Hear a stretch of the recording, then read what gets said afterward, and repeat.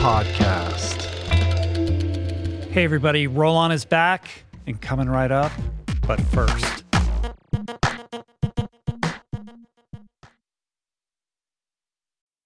We're brought to you today by Momentous.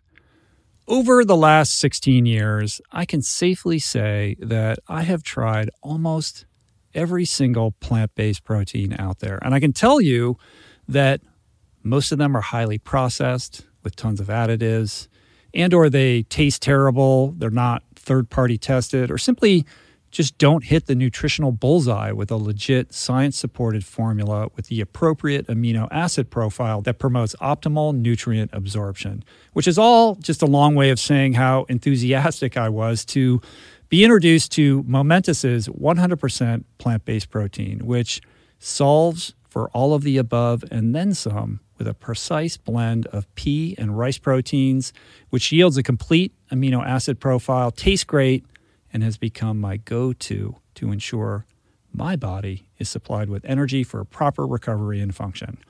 Momentous products are simply the best in the industry, which is why they're used by over 90% of NFL teams, by Olympians, Tour de France champs, and world-class athletes across every sport. With all the BS in the supplement world, I trust Momentous's industry-leading quality standards and quality. Try Momentous for yourself by going to livemomentous.com/richroll for 20% off plant-based protein and all of their top-of-the-line products. That's livemomentous.com/richroll for 20% off. We're brought to you today by On. I am a total gearhead. I love researching the latest technology for the sports I enjoy, and I've learned that people often overlook apparel. But what you wear isn't just clothes. It is, without a doubt, technology.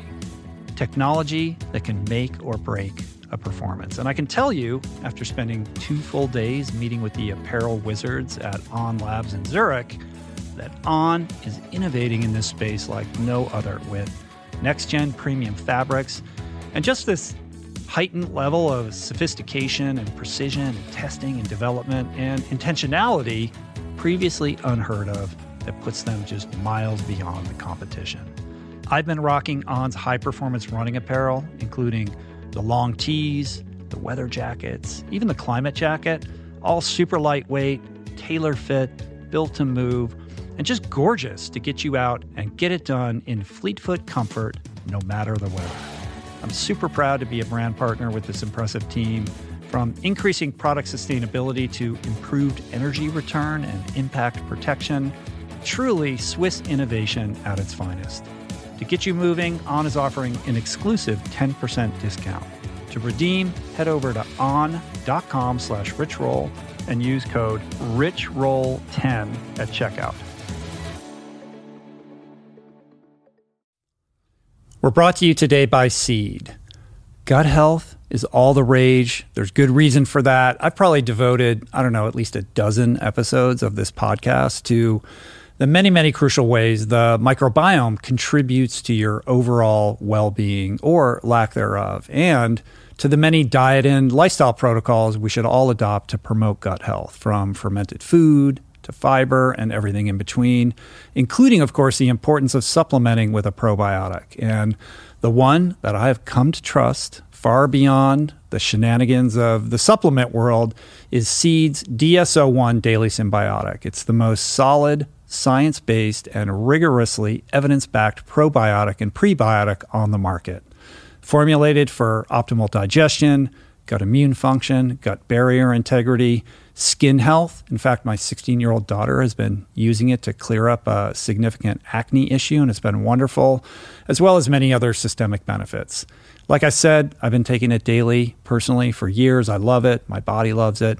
And right now, for our listener community, Seed is offering 25% off your first month of Seed's DSO1 Daily Symbiotic.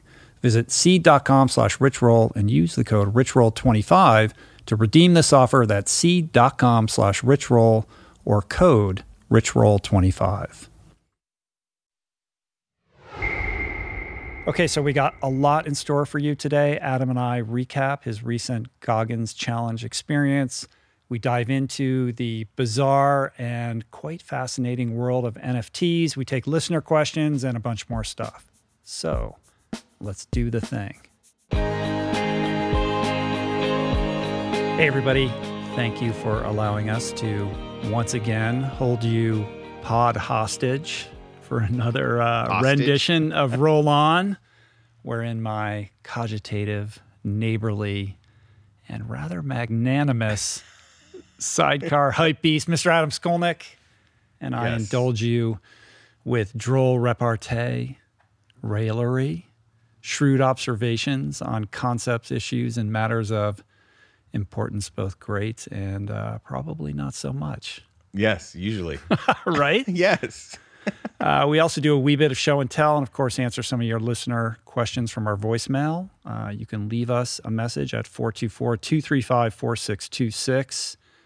So lean back or lean in, smash that subscribe button, hit the notifications bell, wherever that is.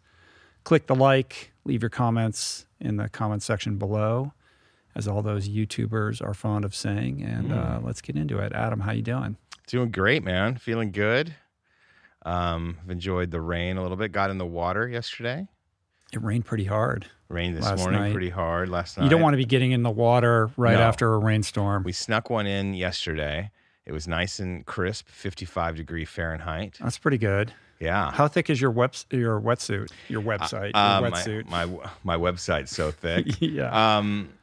I have a few different ones, but the one I used yesterday is like a triathlon suit. So it's kind of piecemeal. So there's a 5 millimeter in the chest, 4 in the thighs, and then it's like 0.5 in the shoulders, and just different places. So you're not wearing your swim run wetsuit for your adventures around the point. No, but then when you do a few dives, after a while, like the area where it's 0.5 starts to like you feel the cold there first, and it just starts to radiate down. But it's fun, I wear some weights, so the swim out and back against the current with weights is kind of around right at the end of Zuma there, where you go around the point. The point, point down. Yeah. We start at different places. Yesterday we walked down to the last lifeguard tower and launched from there, and then I went out and back. My friends usually go around the point, but for me, I have the family on the beach, so I try to, it means I don't get to see Big Doom, but if I can grab an hour at the reef, that's like. Also, you're more likely to steer clear of predatory marine life that way. I don't know if that's true. Going around that point is dicey. When I tell people that I swim around that point with you, they look at me like I'm a crazy person. We've talked about this before. Right, but like where even the pinnacles themselves have so much life that anything that could get you around the point can get you at the pinnacles, because that's where the main reef structure is. That's not making me feel better about my next outing with you. At this moment, though, it's like the beginning of the whale migration. I mean, it started a few weeks ago, but it's becoming more and more every day. There's more whales coming through. So if you can go, an out and back, you have a better chance of seeing them, because you often see them off the beach where the waves are more often than where the pinnacles are. What about the sharks, though? How are the sharks impacted by the whale migration? There is a shark season, and you start to notice it when the sea lions wash up on the beach with bites taken out of them. But also a confidence booster when you're putting on the wetsuit. Yes, but I think I have to look at it. But I think that the shark season is coming up. I think the main shark season is like in May, June. It doesn't really dovetail, as far as I know, in terms of the breeding. Because what's happening is just not too far off shore and in Santa Monica Bay, I mean, Sunset, where the surf break is, like a half mile out there, that's a shark nursery, as far as I understand it. And there has been more juvenile whites this season than they've seen in a long, long time. At least that was what the reporting was, last season. So I'd have to look. Offhand, I forget when the breeding season is, but that's the pupping season, because they're live birth. They're like one of the fish that actually gives live births. Right. Yeah. I haven't heard of any attacks in recent memory, though. No, we don't have a great history of like fatal attacks. We have had some bites and stuff. Usually, it's connected to a swimmer swimming under the pier, and the fisherman had a juvenile white on the line, and it was angry, and it hit the swimmer. That was the most recent one. What is the conventional wisdom about how long you should wait after a big rain to go in the ocean because there's so much toxic runoff. Yeah. So I know that you're not supposed to do it for a couple days. 3 days. 3 days. 72 hours is what they usually do. Yeah. Yeah. If it's rained a bunch in a row, probably you can get away with 2 days because it's not like the first coat of that slick grime from the streets. Because what happens is that all that gets into the storm drains. Right. The storm drains end up in the ocean, and that's the main reason. Right. So it's like the toxins and the fertilizers and things like that. Have you ever gotten sick because you got in too early after runoff? I have not. I've been lucky, but I usually do abide by the 72 hours. Yeah. I don't mess around. Yeah. Surfers are less likely to abide because they have to surf when the waves are there. But they're not underwater the same way. So like they're mostly above water. They're not getting a lot of water. But what would in their be ears. the symptoms? Like what would you catch? I think ear infections would be the first thing. Ear infection could be sinus infection. Diarrhea, dysentery. It could be. If you like to drink seawater. Yeah. I just remember when Dysentery. when I've probably told this story before, but it's been a really long time if I have. When I was living in New York City, right after college, like 89, 90, 91, my roommate, Matt Nance, who was a teammate of mine on the Stanford swim team, decided that he wanted to do the swim around Manhattan that they hold every year. Yes. At that point in time, I was not interested in endurance sports, so I opted out of that. In fact, he wanted me to crew for him, and I had a family vacation in Michigan, so I missed the whole thing. But I remember when he was training for that and getting ready for it, they send you like a binder full of information that includes, all the shots you have to get before, because you're literally swimming in the Harlem River, Right. and you're going all the way around Manhattan. And he had to get all these shots. And then he told me that, especially up in the northern points, he would just run into garbage like constantly as he was swimming it. And then he got a terrible urine infection afterwards that he claimed had nothing to do with the swim, but I can't imagine it didn't. Right. And I also remember that sort of near the George Washington Bridge is this, I don't know if it's still there or if this is still a thing, but there was this giant like suck hole. Like there's something under the water that was like, basically creating a vacuum effect in this whirlpool. And you had to steer very clear of that or suffer the consequences of getting sucked down into the black hole. Right. Was that the East River or the No, Hudson River? in the Hudson. In the Hudson. I think like a little bit south of the George Washington Bridge, if memory serves me. I could be wrong about that. Yeah, that's the East River to Harlem River to Hudson, right? Isn't that the route or something? You start down near Wall Street. Okay. And I think you go up the East River first. Yeah. And you come down the Hudson. Okay. Yeah. And he got second place. I think at the time it was probably 90 or 91. He broke the men's record, but he got beat by a 15-year-old Australian girl who was like the queen, whose name escapes me, but she was like the queen of open water swimming. Well, I mean, that was the Triple Crown, right? So for many years. And his crew was comprised of like my hungover buddies. Whoever you could find.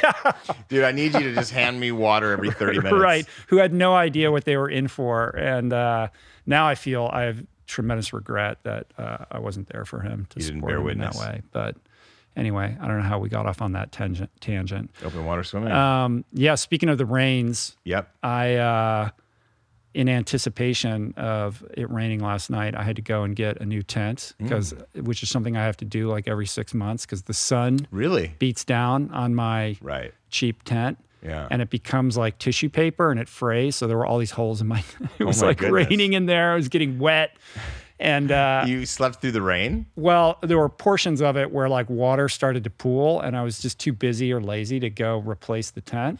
So, I had like the bottom of my sheets would be wet when I wake up in the morning and I was like, I got to fix this. So I went and got a new tent and I was kind of taking everything out and setting it up and putting everything in. And I realized some stuff has mold in it. Like this is not good. So the thought occurred to me, since I am sleeping in a tent basically every night, like why am I spending $400 or $500 on a new tent every 6 months? I should get like a proper outdoor like canvas glamping tent that could stand the test of time. So I've been researching I could just get a huge tent and like create like a whole room, You know, So you're going now I'm from excited you're about going this. from REI to Vegas Cabana. Something like that, yeah. So I'm looking into like some cool tent designs. I If like there's it. any canvas, high-end glamping canvas tent manufacturers out there that want to talk to me, I'd love to hear from them because these tents just get shredded, like they're just the sun beats down on them, and then literally they just rip and tear. But wouldn't canvas also kind of take a beating up there, or no, not really? Well, I would imagine, but you know they're going to last a couple of years. Yeah, yeah, like a compared yurt. to You could 6 put like a months yurt or- up there. Yeah, we have a teepee. Yeah. But it's way down and far away from the house. I don't know. So anyway, just that's what I'm thinking TP about. could be cool. A glamping tent, Adam. Imagine the You want to glamp on the possibilities. roof? Yeah. So we're sort of constructing this new little section of our home, like on the side, which is where my container office is and where I have this tent. And we just got a cold plunge. We're going to talk Yes. about that in a little bit. I guess saw we that could just talk post. about it. Could just talk about it right now. These guys, Michael Garrett and Ryan Dewey, who are out of Sacramento, have this new company called The Cold Plunge, thecoldplunge.com.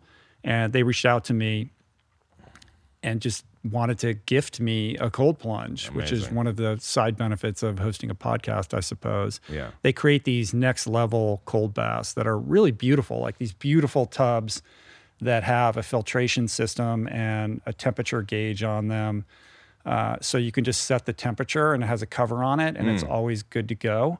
So you don't have to worry about buying tons of ice or trying to jerry rig, a top door freezer so that you don't electrocute yourself, which is Right. what a lot of people do, that's what I was thinking of doing because I've done cold plunging before, but never consistently because I don't have it at my house and I'm not going to be, just going to the store and buying bags and bags of ice all the time. Like it's So sort of most like people like take one of those freezers, the top drawer the freezer. top drawer freezers, yeah, then and they you have to customize customize it. them, and I think you have to put like a lining. It's a little bit more of an elaborate process than you might suspect, rather than just filling it with water and getting into it because it's not built for that. Right.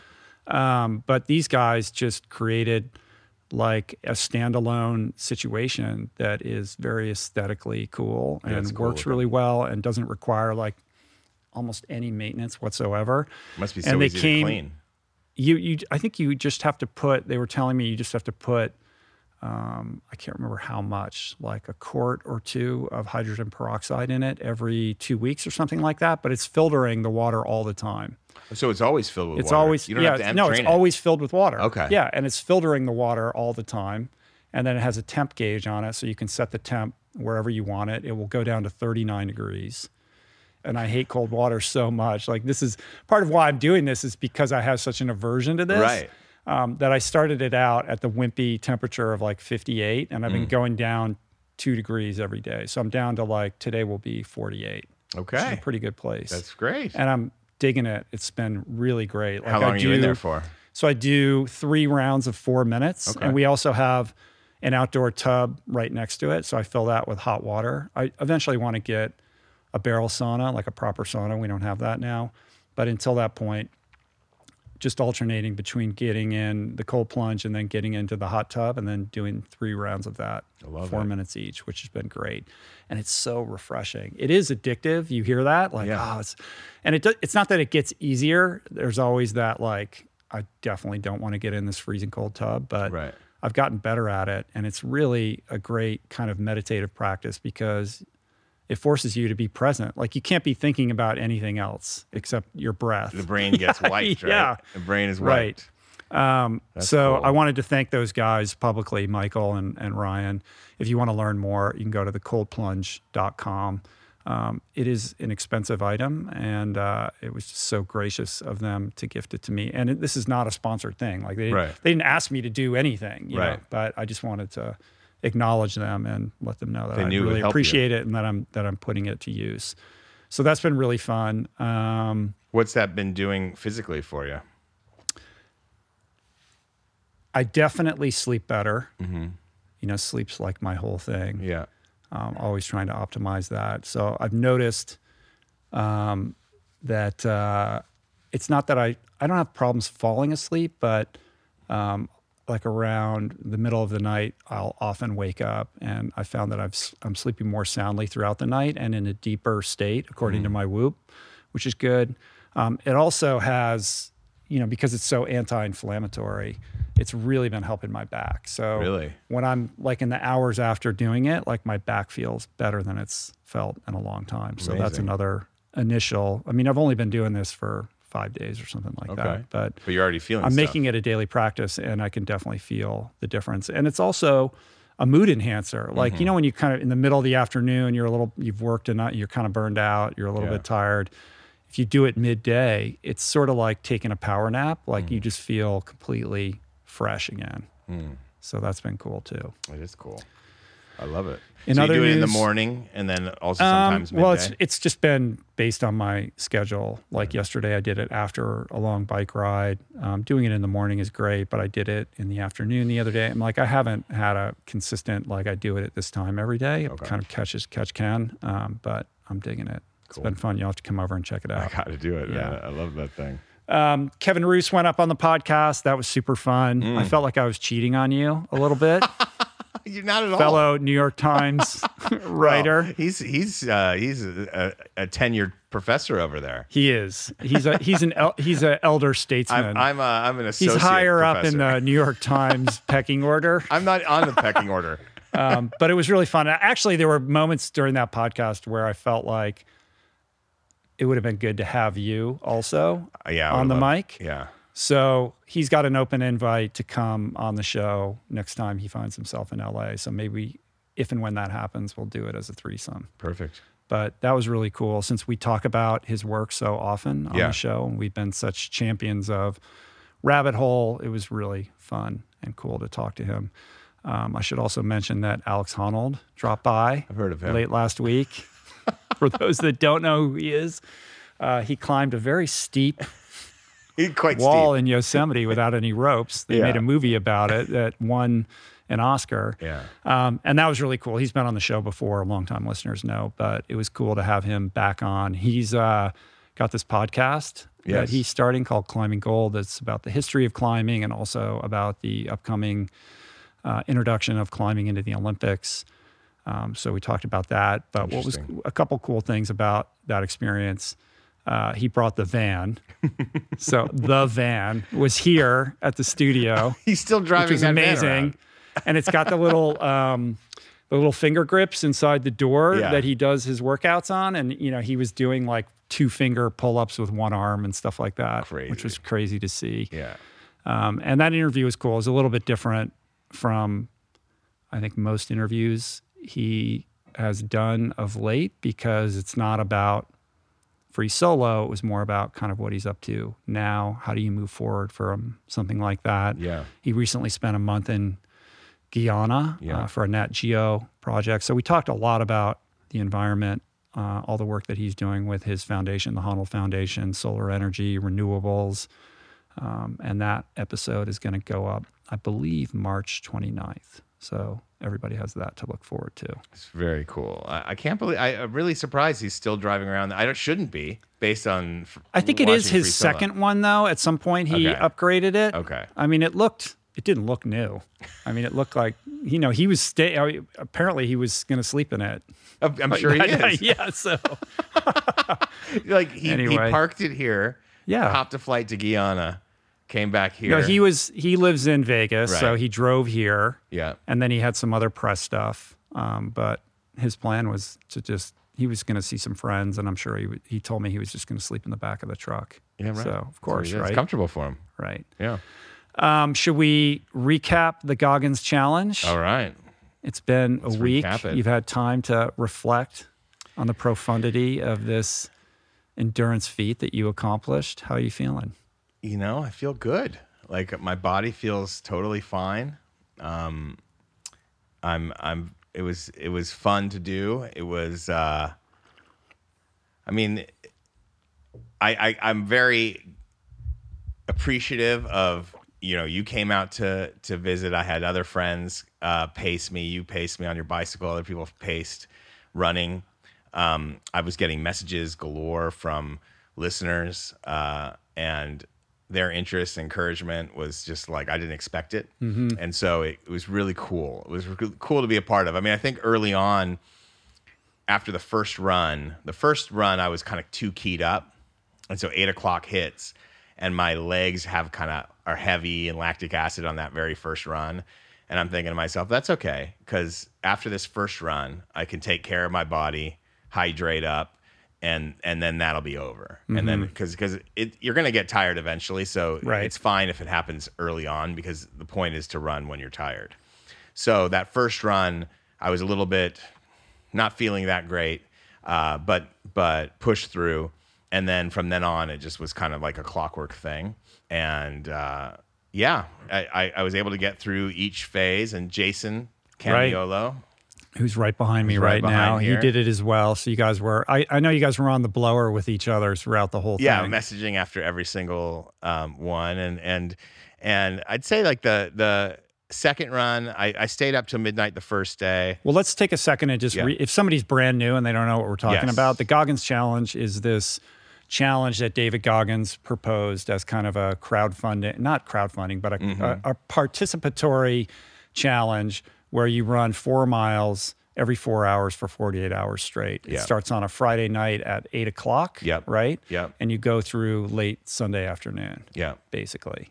And so like the first run, kind of I was a little keyed up, and my left calf was tightening up a little bit. But, that was fine. I had a bit of an adrenaline crash after, and I didn't want to sleep before the first midnight. I wanted to stretch and be ready, and so I didn't. Slept. The second run was a lot better. Slept a little bit after, and then it was like the 4 a.m. run, which was was not very fast. Sleep. I was running past people who sleep in their vans. How much did you sleep before that run? Probably 2.5, 3 hours. Oh, that was probably the longest sleep of the entire situation. And then the fourth run, found a rhythm again, and I was listening to earbuds for the first time. That was 8 a.m. on Saturday. And I found that it kind of took away from the experience. Like I thought I would get through all of Bravey or something, or like the whole, I was just going to listen to books. But I found that it just wasn't working for me. Like I'd rather have the quiet. And so I stopped doing that. April ran 2 of the segments with me, and usually I push the pram, but she was pushing the stroller the whole time. So she did. I think I pushed it for maybe a half a mile at one point, but she did 16 of the miles. So she was with me, and she rocked it.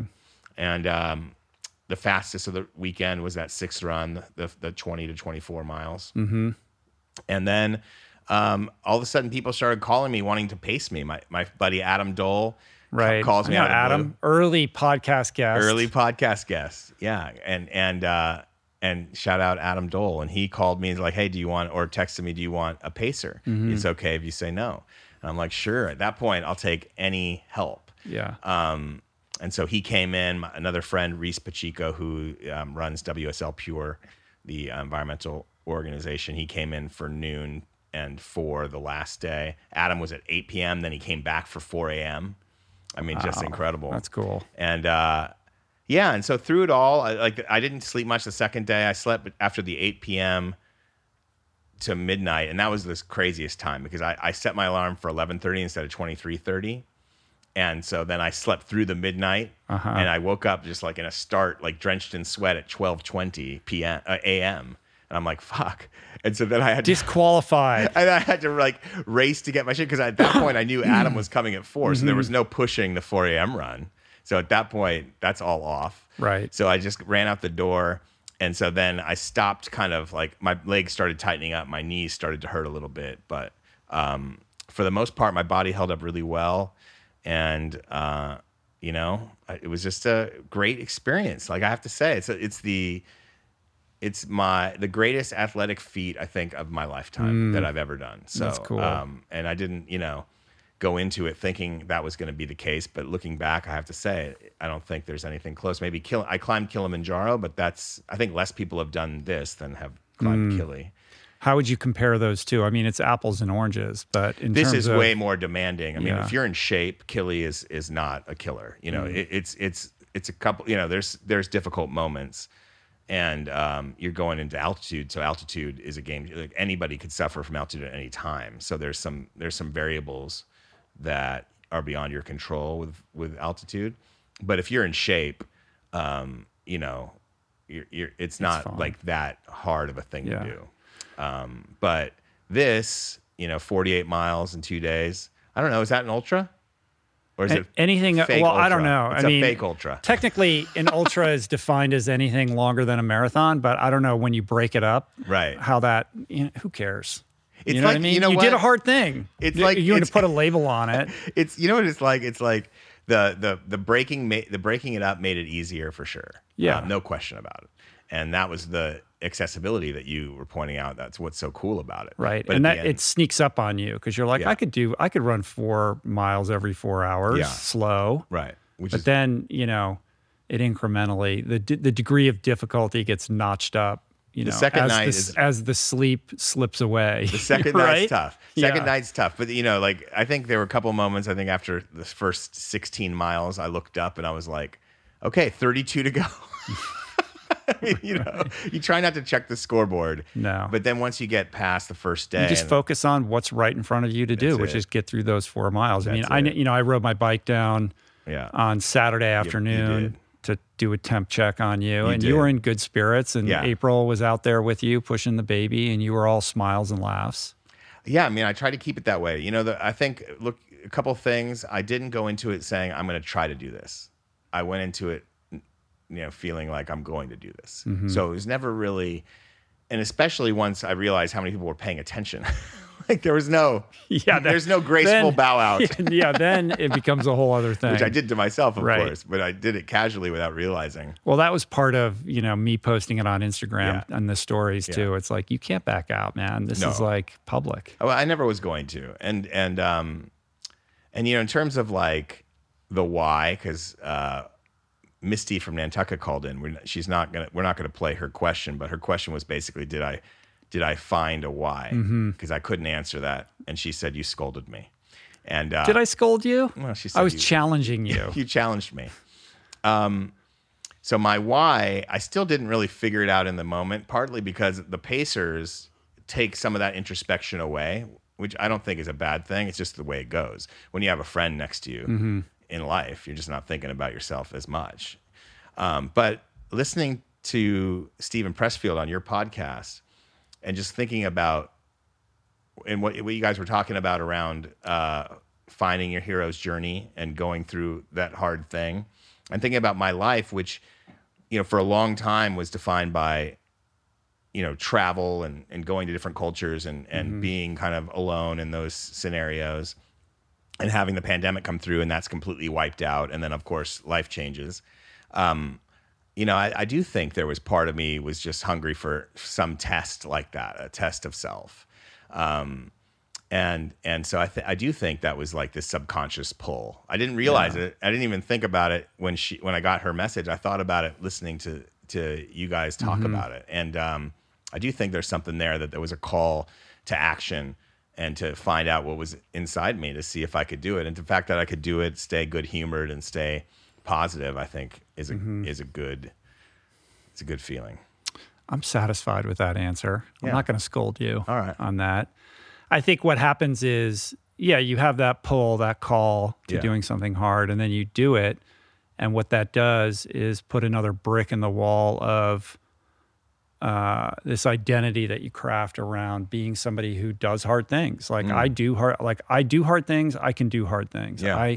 I'm not afraid of the degree of difficulty or the unknown of something I've never experienced before. Yeah. I welcome that into my life. And each one of those experiences that you have is like another like notch in the belt that I think leads to greater self-esteem and kind of how you navigate the world in every other facet of your life. I do feel like I got a self-esteem bump. Like I felt it. Like the day after, I was a bit of a wreck, you know, and I had a deadline. I was. Did you ever have any like blew that grumpy, off. grousey moments where you were like short with April or like no? No. That's what happens to me. Yeah. But I think part of that is I didn't push myself to the edge Mm-hmm. in terms of pace. I was very relaxed in my pace. So I was worried about you at one moment because you were talking about how your knee was acting up. And Yeah. I just didn't want you to bury yourself and injure yourself right. because you felt the public pressure of completing this thing. Well, I would have kept going. You know, Yeah. even if the knee was a problem, I would have walked. You know, I wasn't going to stop. So, you know, when you work with David Goggins, you don't stop when your knee No. cries a little bit. And since you are working with David Goggins, you couldn't have not done this anyway, right? Well, I could have. I mean, David didn't put any pressure on you personally. no, did he? I brought it up to him, and then once I brought it up to him, it was basically it's a over done with. deal. Yeah. Yeah. But he was really. I mean, let's put it this way: in this time where everyone's so polarized and at each other's throats, he creates this thing. Some 30,000 people. Is that how many around, people? Yeah, it's like in the 20 to 30 range. I think closer to 30.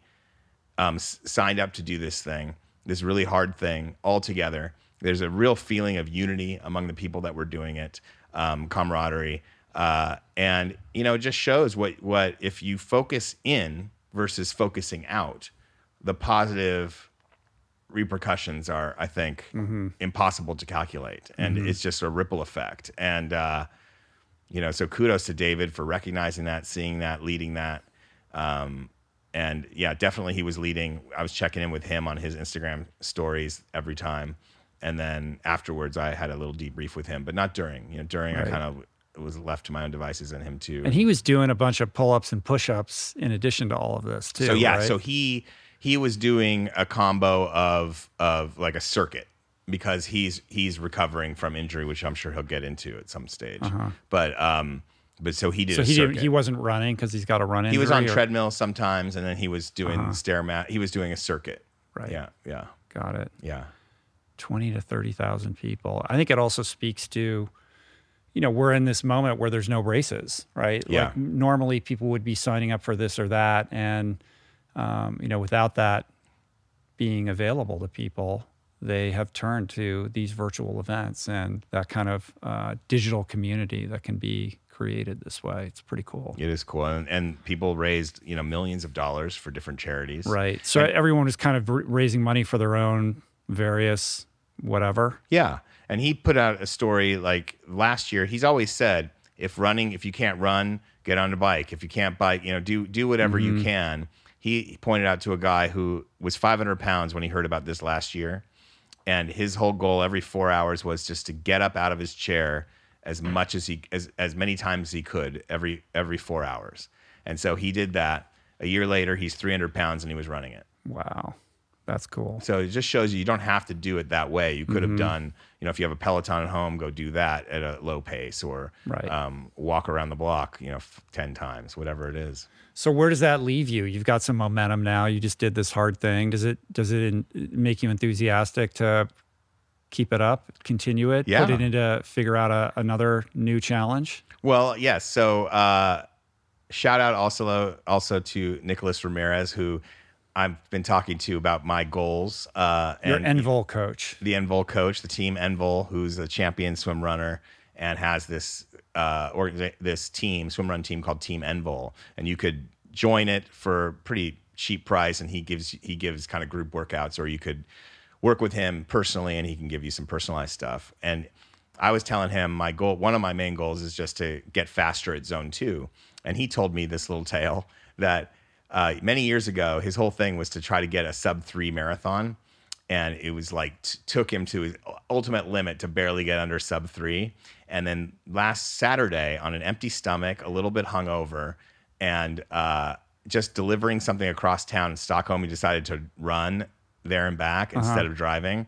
Ran a marathon in zone 2 and a little bit in zone 3 at under 3 hours. Wow. And just the fact that the human body can do that, and it just inspired me a bit more. So I'm definitely interested in continuing that zone 2 journey to see how comfortable I can get running, because for so many years I was uncomfortable running. Right. Would do it anyway. But in terms of activities, we're looking at Cactus to Clouds. Hopefully, my wife can break away from the baby long enough to where we could do that together. What is that? And that is a 10,000 foot elevation climb from the desert to the top of San Jacinto Peak in Palm Springs. Out in area. Palm Springs, Yeah. Yeah. That's So cool. I'm thinking about that for the fall, and then Otillo Catalina. Right. at That's some in distance. November, And right? that's in November. Uh-huh. Yeah. Are the pools open in Santa Monica? Is I Santa wouldn't know. Monica College open? Oh, you never go to you never swim in the pool, do you? I don't go to pools. You might want to think about that. I know. That's my next Yeah. next talking to. Team Envil might have an idea or two. No, he doesn't mind me going in the ocean. Yeah. He's like, just do my drills in the ocean. And I'm like, so far my drills are just swim there. The great and swim thing back. about Point Doom is that it's the only like part of the coastline in our vicinity that approximates a swim run experience, Right. because you have, that steep ascent, up the cliff and Right. all of that. Whereas most of the shoreline around here is very flat. So it's hard to really get a proper swim run workout that's going to approximate the kind of terrain you're going to have in one of those races. Yeah, I mean, if I'm just swimming, I usually just go right down in the Palisades somewhere. Right. But Doom is kind of. I did when I was training for Catalina, I did use Doom, and that's probably what I would do again. Yeah. Are you going to do Catalina this year? I think so. I've done no swimming though. Like unlike you. You don't need to. Yes, I do. Well, you will, but you don't need to now for November. Yeah, I would like to be able to do that. I mean, there are some pools open, but you got to fill out these online forms and schedule your time way ahead of time. And my week, the way it unfolds, every day is different. And I would go through periods of, filling out time slots throughout the week and then only hitting like 1 out of the 5 or whatever. And it's just, that's my own stuff or whatever. There are pools open. You just have to I have to be a little bit more organized about my training than I have been. Yeah. And they only let you in for like 45 minutes. Right. And that's not enough for you. Not enough. But it's better than nothing. You could do 2 miles in 45 minutes. I've been really enjoying gravel riding. That's been my thing lately. Yeah. So I'm just building a base on the bike right now and exploring all these trails that I've never experienced on 2 feet. Like this whole world has opened up to me, which has been really fun. Maybe on this bike. Tijuana to Vancouver ride is in your future. I don't know what is in my future. I do, shifting gears a little bit, I do want to shout out the Iron Cowboy. Yes. Today's Monday. What's the date today? The 12th? No. The 13th. The 13th. 15th. The 15th. Today's the 15th. 15th. James is on, as of today, day 15 of his attempt to do 100 Ironmans in 100 days.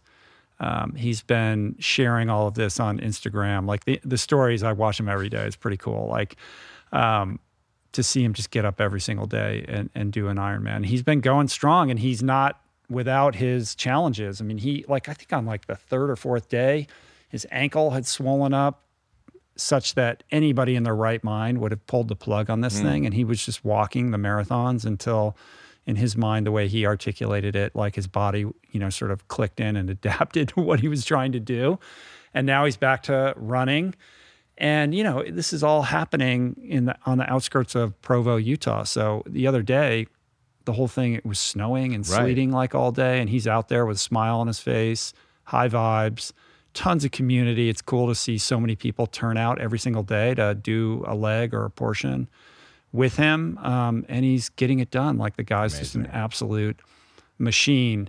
But I think most impressive is like this positive attitude that he's been. I mean, he's on his 15th consecutive Ironman, but he's still got 85 to go. Like how do you? It's just unbelievable to wrap your head around. I now have a minuscule taste of that kind of thinking, though. Like that must be in any ultra event. That's how it is, right? Here we go. This is what we're doing. You ran a marathon. Now you have to run still 110 more to finish Badwater. Right. It's crazy. It's crazy. Yeah. He did have, I think, with all the weather, the inclement weather, that definitely presented some challenges. And he posted on Instagram a caption: Today James Lawrence goes away, and the Iron Cowboy comes to life.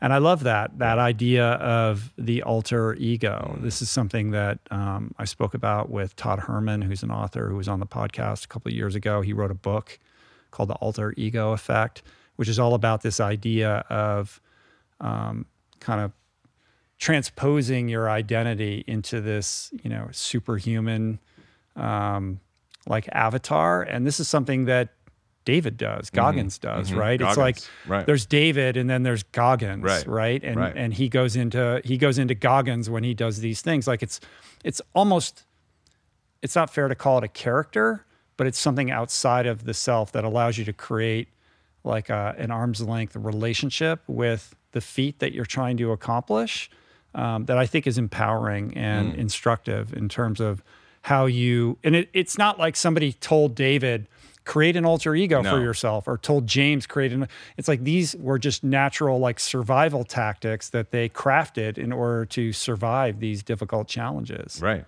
And I think it's cool. It's empowering as a means of helping you, exceed your sense of personal limitations. Yeah. So much love to James, AKA the Iron Cowboy. Amazing. That's an amazing effort. How long are his times? Is he sharing his times? Yeah, it's all on Strava, and there's a live tracker, and they're very transparent about all of it. I mean, he's going slow. Like his marathons are like 6 hours, right? Or 5.5 hours or something. Or his bike ride's the same. It's like, it's just about like, look, I got the whole day to do this. Yeah. I just have to do it such that I get enough sleep. What's enough? And 8 recovery hours? In between. And he's got so much community around him. Like tons of people are showing up every day. And then in his house, he's got PTs and his family and his kids are involved. Like his daughter is always on the Instagram talking about the live tracker and where you can meet up with him. So if anybody wants to go and support this guy, you can just show up in Linden, Utah and, go ride your bike with him or go run with him. Incredible. So very cool. Just part of you want to get out there? I might at some point. We'll see. I mean, I did it last time when he was finishing his 50. I showed up in Utah and ran the final marathon with him. Amazing. Either way, whatever happens, he's definitely coming back on the podcast to tell us about it if he survives. No doubt. And I have no doubt that he will survive. He's going to make it. Yeah, he is. It's incredible. It is incredible. I've never even heard of anything close to that. Unbelievable, right? Yeah. And he's just banging them out like, another Ironman every single day. It just becomes normal. Yeah, on the same loop, like the mental drudgery of all of it as well. The same loop is good though. Like I use the same loop for terrible comparison, but for my little thing. Are you comparing yourself to the Iron Cowboy right now? I'm not. But the point is like some people said one piece of advice was use different routes. Mm-hmm. But I found that I used one different route.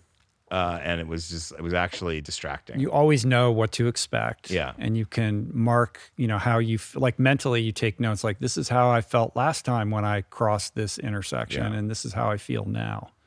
But again, thank you to everybody who support because like I was really surprised and your community was like fully rallied. Well, it's a huge accomplishment. I'm proud of you. Thanks, I'm proud of Jason Camiolo, who also did it as well. So lots of love here for all you guys. It was nothing for him. He's done 100 milers. He has. But his whole thing is like, he just shows up and does it. It's pretty impressive. Which is its own form of very impressive. Yeah. I think he was worried about me after the second midnight when I didn't turn up. Like, he's like, what happened to him? Yeah. All right. Well, let's take a break. Cool. And we'll be back with the big story. The big story.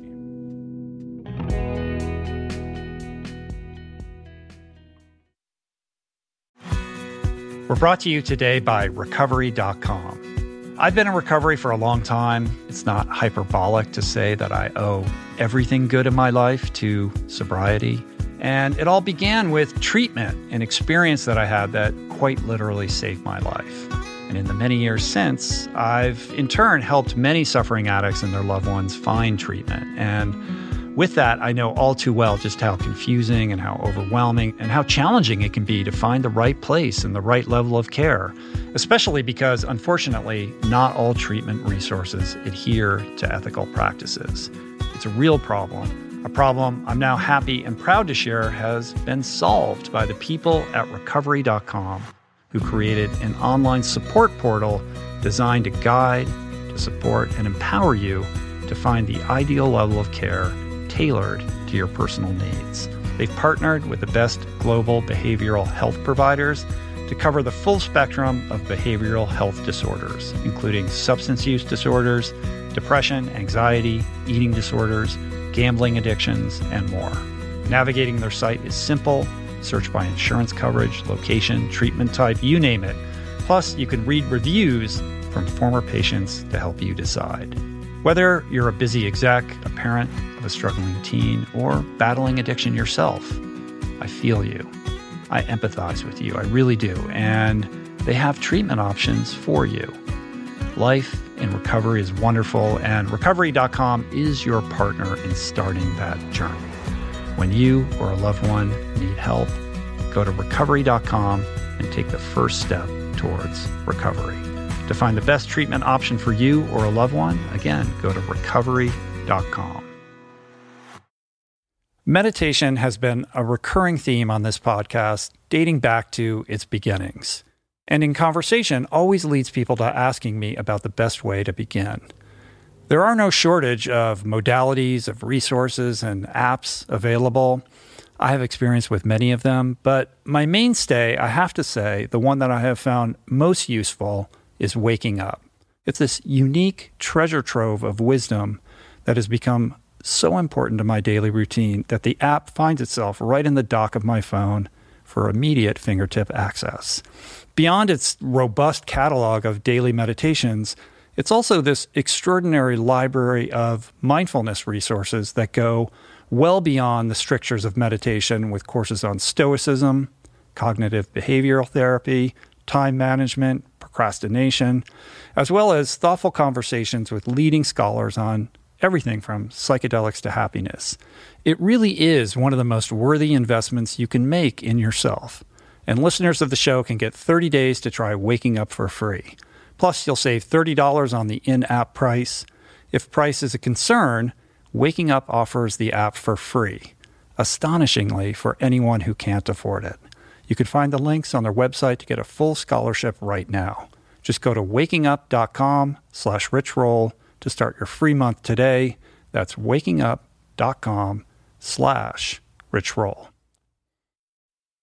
What is the meaning of life? What happens when we die? What is our purpose here? If, like me, you ponder these delicious existential questions, I have got just the thing for you.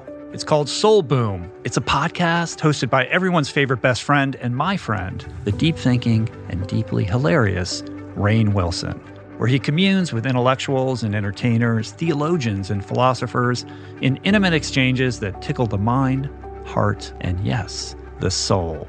Subscribe to Soul Boom on YouTube or wherever you get your podcasts, and explore other groundbreaking series at voicingchange.media.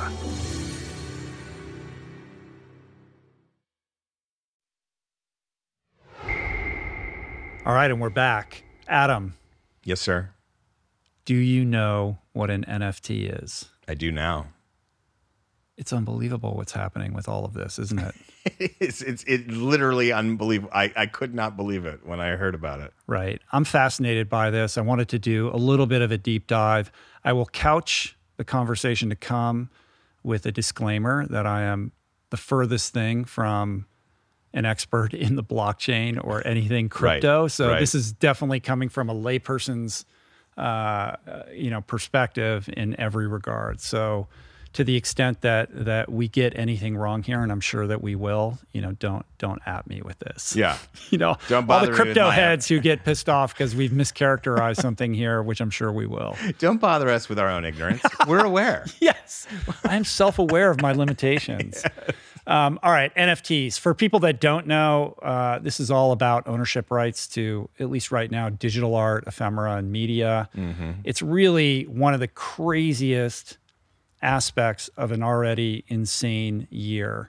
And I think maybe not underappreciated or underreported, but perhaps not discussed enough is the complete upending of finance that we've been seeing, not just with the insane swings of Bitcoin and crypto and all these surges, but also with the whole Robinhood GameStop thing and the kind of crowdsourcing of energy around stock purchases, the advent of SPACs, which are special purpose acquisition companies that are like the new hot thing in M&A. We don't need to get into all of that, but like there's a lot of interesting things happening. No, but can I say something in about finance that? right now? Like SPACs, like there was literally the Jay-Z story about how he started his own SPAC and all the stars were doing it. And then immediately it's wiped off the front pages of business when the NFT story breaks. Like Right. you're not even hearing about them anymore. There's a lot of SPAC activity though. And I only know the very surface level of like what all of that entails. But we're going to talk about NFTs today. What is an NFT? So Rich? an NFT it's funny. I was riding bikes with a buddy of mine the other day who's a big private equity guy. And I was like, let's talk about NFTs. And I started talking and he was like, I don't know what that is. And I'm like, you're a money guy. Like it's amazing. Like this finance guy, this was like news to him, which made me more enthusiastic about talking about it today because I think there's a lot of people that really have either never heard of this or only caught a headline about a crazy, price that was paid for a piece of digital art. Right. So an NFT stands for non-fungible token. It's an asset verified using blockchain technology in which a network of computers records transactions and gives buyers proof of authenticity and ownership. The current boom is mostly for digital assets like images, GIFs, songs, videos.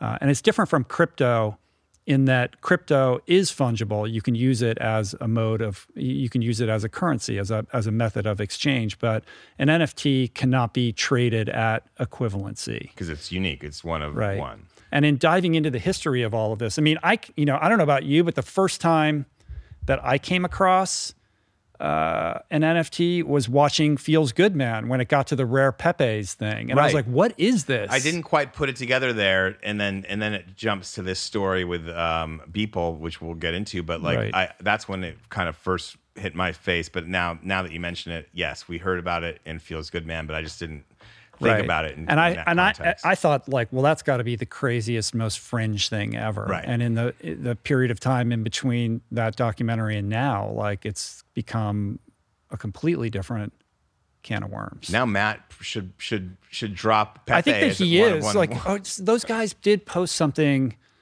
I wish I'd looked at it before we were talking today, but they posted something on Instagram about how somebody did an NFT around something related to Pepe, and it got it garnered an amount of money that would have financed their entire movie. Really? But Matt should make all of his artwork, even the print that he gave to the studio here, to us, that should definitely be an NFT. Well, here it is. Rarest Pepe. Most important NFT in art history. I'm looking it up right now. And it sold for $320,000. Wow. Yeah. So real money is getting exchanged for these things. In diving into the history of all of this, like all things internet, of course, it started with cats because everything important about the internet begins with cats, right? Begins and ends with cats. It's going to end with cats. End with cats, right? So the technology has been around since the mid 2010s, but it didn't hit the mainstream until around 2017 with CryptoKitties, which was a site that allowed people to buy and breed, quote unquote, breed limited edition digital cats with cryptocurrency, right? Which sounds so weird, but fast forward to now, sounds and weird, Christie's is auctioning Beeple's, piece of art, and it goes for, how much did it go for? $69 million. Yeah. And I was trying to wrap my head around what that means. Like what exactly is being conveyed in terms of ownership? What's interesting is there is no acquisition of trademark or copyright or even sole ownership. It's really bragging rights and knowledge that your copy, if you purchase something, is the quote unquote authentic one, which is a mind bender given that these works don't exist in the three-dimensional world. Right. These are digital works that are easily replicated. Like you could just take that JPEG and copy it a bazillion times, slide it onto your desktop. But it's the idea that this is the authentic one and it's locked on the blockchain and you're the one who has the certificate of authenticity or ownership of that. The internet is the museum. The art is in the museum of the internet. And everyone can see it because they're also at the museum, but you're the one that owns it. Right. Right. which is still weird. It's still, yeah, it's like it bends the Why own noodle it? completely. Right. Yeah, like why own right? it? Right. What's also interesting is that you can then sell portions of it like a stock. You could sell like a percentage of ownership of your NFT Okay. to a variety of people. So it becomes like the mortgage. Well, it could yeah, I mean, it becomes a financial asset in a Right. very interesting way, I think. Yeah. And you know, as a 54-year-old man trying to wrap his head around this, it's very easy to be dismissive or cynical or just Right. think this is all insanity. But when you think about it, this is the future. And I think it portends much more than a change in how we think about the art world. It really brings up a broader conversation about what ownership means in the digital age as we, you know, slowly progress towards this matrix-like existence, exacerbated, of course, by the pandemic where we're all at home and we're living our lives more and more online than ever, right? So Right. rather than, you know, going to the fancy store and buying a wristwatch that's going to impress your friends, the digital version of that is owning a piece of artwork on the blockchain Right, because in the digital world, because we're all interacting digitally now. right, and it's interesting that you're saying that. It's like because if it changes the way, like, would you rather own a piece of a multinational company or some digital art piece and trade that as your commodity? You know what I Right. mean? Like, it changes what commodities are too. It actually democratizes art ownership in ways if they're going to start taking away pieces of the $69 million thing and you can own a piece of it. Right. And because I don't think you can do that with art on a wall anymore, or before. I don't know. I think it's interesting. It's at the same time, it's kind of like the epitome of manufactured need. But that's what all consumer goods are on some level. Like if you look at the companies that are thriving, particularly during the pandemic, and they're the ones that are very good at manufacturing demand by sort of messaging around limited supply, like Right. a sneaker drop, Right, right? right. Like the sneaker that goes for $500 because it's a limited run costs the same to manufacture as the one that's at the outlet store. It's like Right. $5 of plastic or Right. whatever, and you know, It's a great rubber. comparison. Yeah. And yet one is lauded and coveted, and the other one is you know basically considered not valuable at all. Why is that? It's all imagined. right. It's like baseball card values. Right. It's all, but baseball But card baseball values cards are limited because they are limited. there's only so many players, right? Because like the Honus Wagner card, which is the most valuable card, he only allowed a certain amount to be printed because he didn't want to do business with the cigarette companies. Right. And so, right. so because of that, it was this need that was created by the moment, and there's only a few. And in all other cases, there's so many, but only a few survive because people throw them away. And so then it becomes collectible, or like the same idea with what's it called, action figures and that Right. kind of market. Right. And in sneakers, similar idea. But in the digital landscape, there's no limitation on supply. Right? It could be anything. And right now, all the attention is around art, and in particular, this work by this artist called Beeple. He's got this piece called The First 5,000 Days.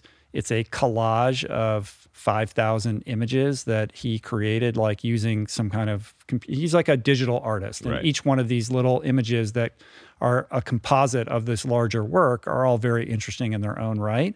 Christie's, the, white shoe auction house, auctioned off. It's not the first time that they've auctioned off an NFT, but it's definitely the biggest one that they've done.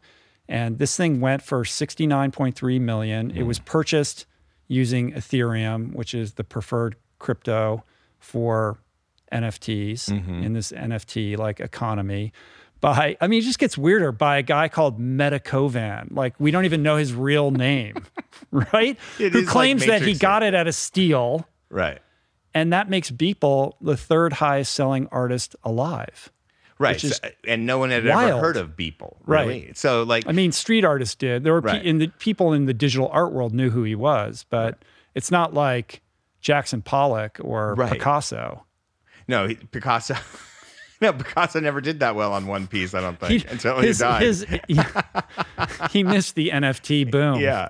I think you've hit the nail on the head with the pandemic playing into this, because art galleries were closed, art dealers didn't know what to do, artists didn't have an outlet to sell their wares in any way. NFT has created a way for digital artists to sell something without having to put it in a gallery, and not only sell something, but sell something at such a high price point that they never had before. And so now look, Pepe the Frog, everyone's going for it because it's a gold rush. There's one aspect to it that is getting a little bit of buzz, but not as much as like the big price tags. Something I never knew was native to blockchain and all cryptocurrency, but just the fact that there is a huge carbon footprint associated with blockchain, Right. which I never knew about really until I started looking into this. Basically, the idea of mining, which is what you do when you're creating cryptocurrency or any sort of blockchain, is you have a huge amount of computer power being sucked by this network of computers that are running millions and millions of cryptographs, which is basically checking each block in a chain for sequencing errors, making sure they're all original, and minting a transaction. A transaction meaning here's this new string of letters and numbers that is completely unique.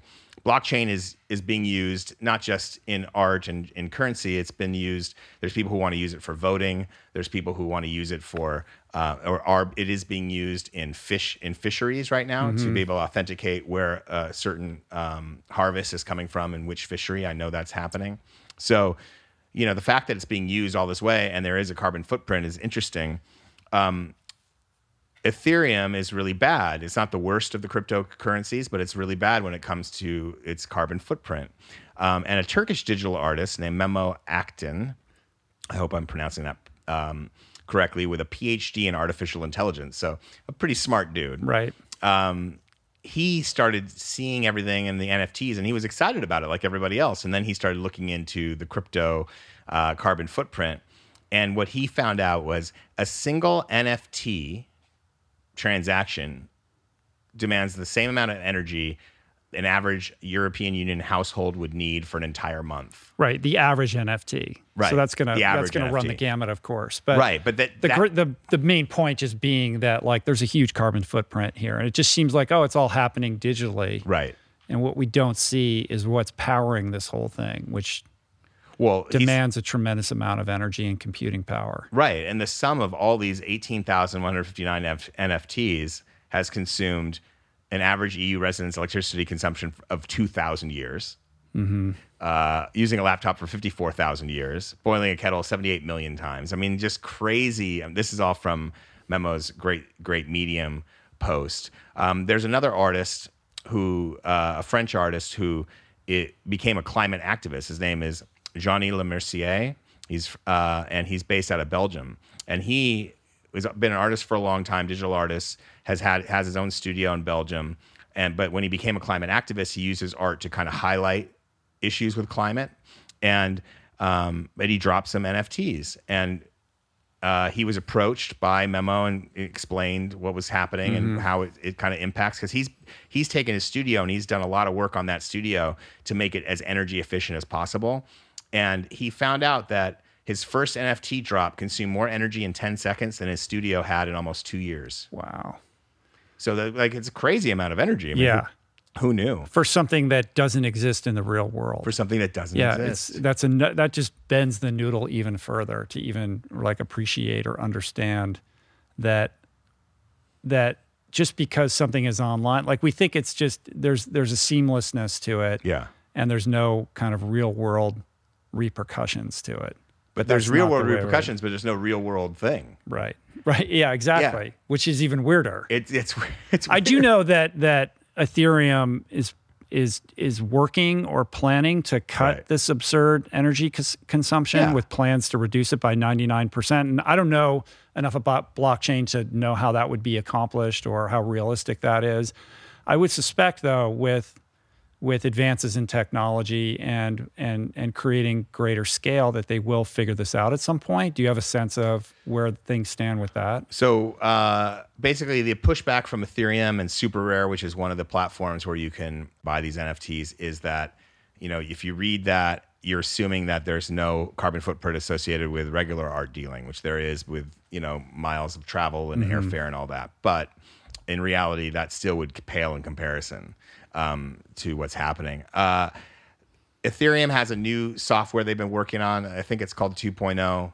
They want to cut their carbon footprint. This new software will allow them to do that. It's not out yet. There's no, you know, 2 years ago we were told it was happening, and now it's 2 years. Now it's 2 years away from being 2 years away, which is probably where it stands. So I'm not an expert in that. I can't really say when it'll be available, but they're not saying it's coming around the corner. So they're saying they're working on it. Right. Yeah. Hopefully they'll figure that out. Yeah.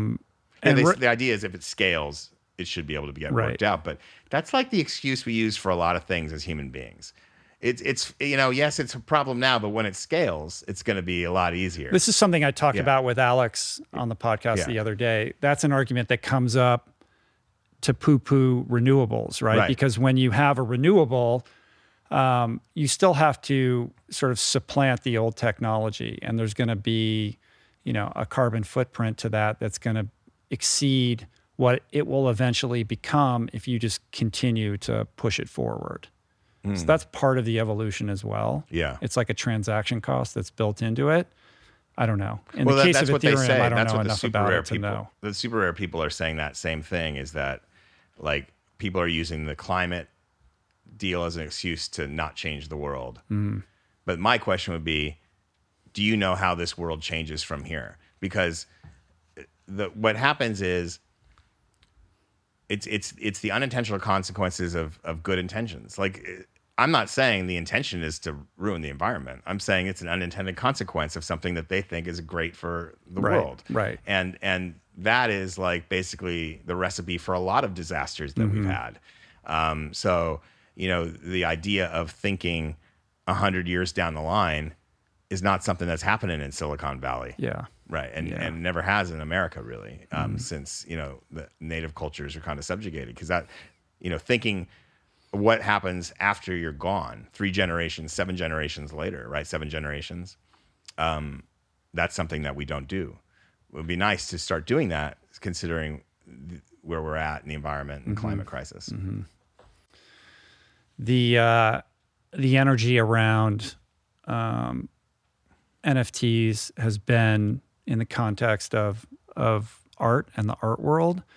But I think what's more interesting, that's just like NFT 1.0, which is where we're at right now, with pieces being auctioned. There's all these sites where they call it minting, like you can upload your work and then hold it out for sale or auction, all these sites like foundation.app.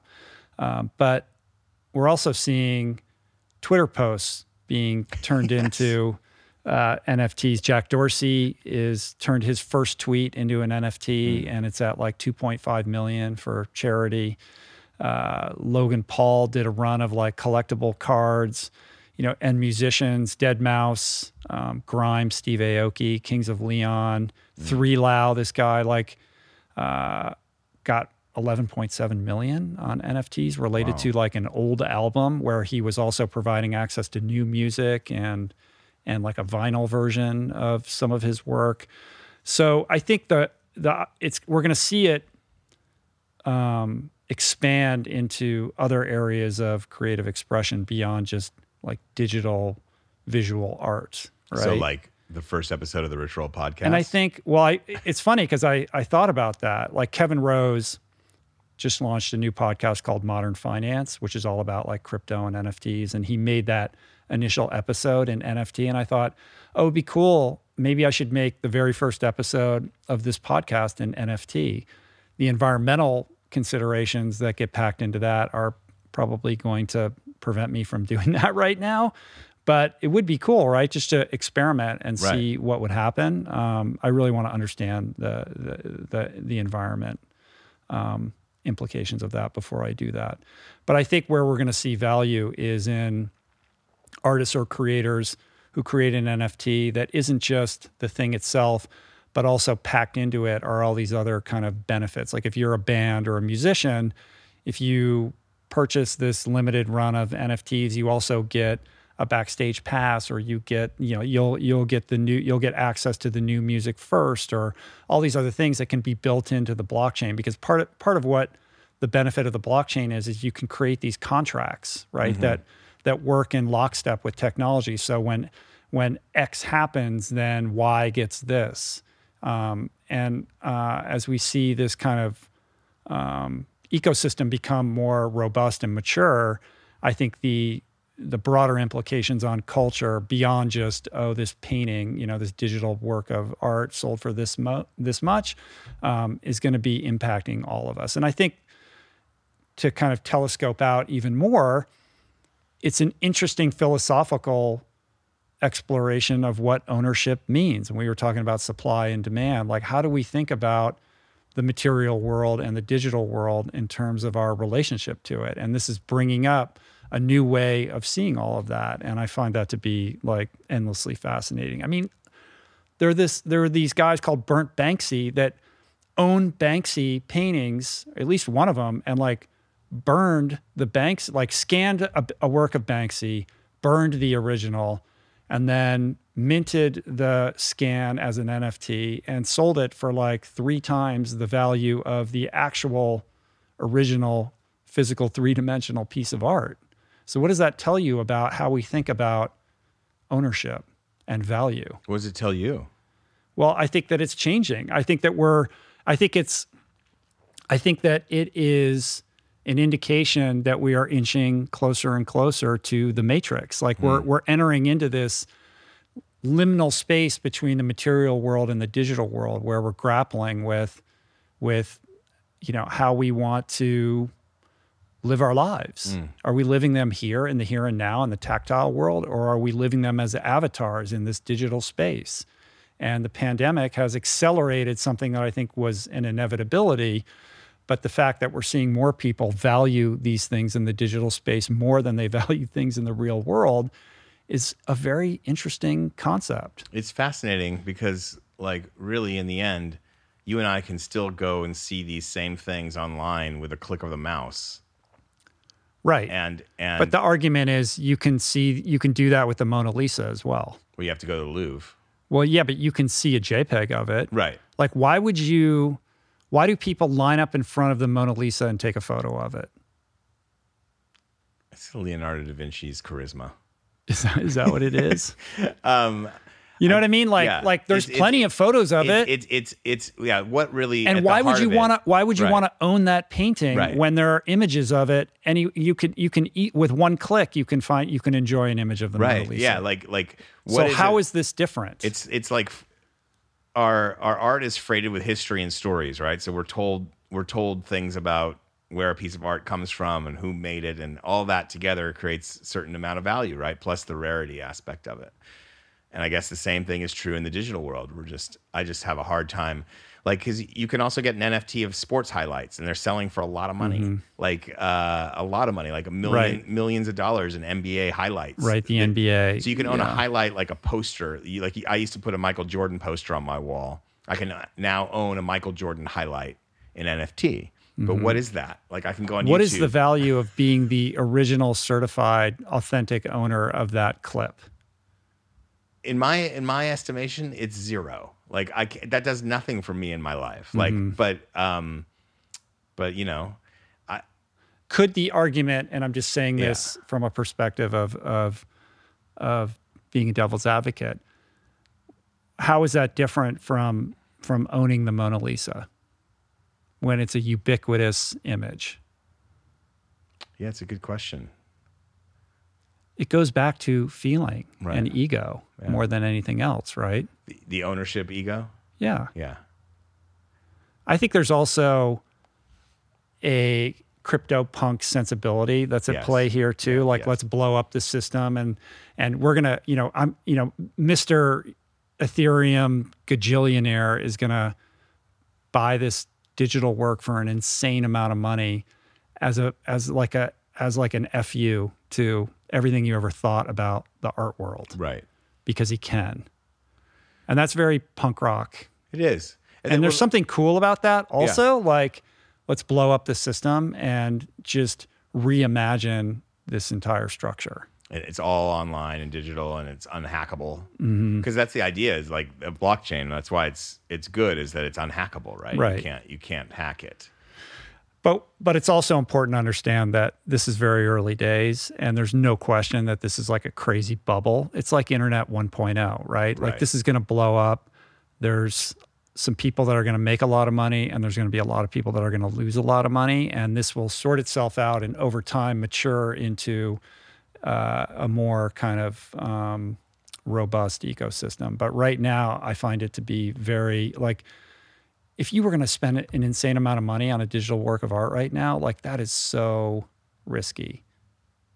Crazy risky, well, right? So Seth Godin wrote about this. I don't know if you saw his piece. Yep. He's basically saying the title is NFTs Are a Dangerous Trap, which is basically walking you through this bubble idea. Yeah, he thinks it's a bubble. And there's another aspect of it that's dangerous, in that even though the NFT itself will be certified as one of one, you actually don't know if the seller's the creator. So there's a rights aspect to it, because it's what's lagging behind is the authenticity of the seller. Right. Because right now people are using, avatars and handles, and you don't know. But I do think what if there's another thing to celebrate about all of this, it's the empowerment of the creator, right? Like, the artist no longer has to be hat in hand. It puts the creator of artistic works in more of control over the destiny of the work that they create. Yes. And it allows them to get value for it. And, this can be anything. Like, you could write a series of short stories or a book and do a limited run as NFTs. Like, there's so many different variations on this that I think we're going to start seeing. So this is just the very beginning, and I think it's only going to continue to get more and more fascinating. So, like, the On the Road scroll is NFT?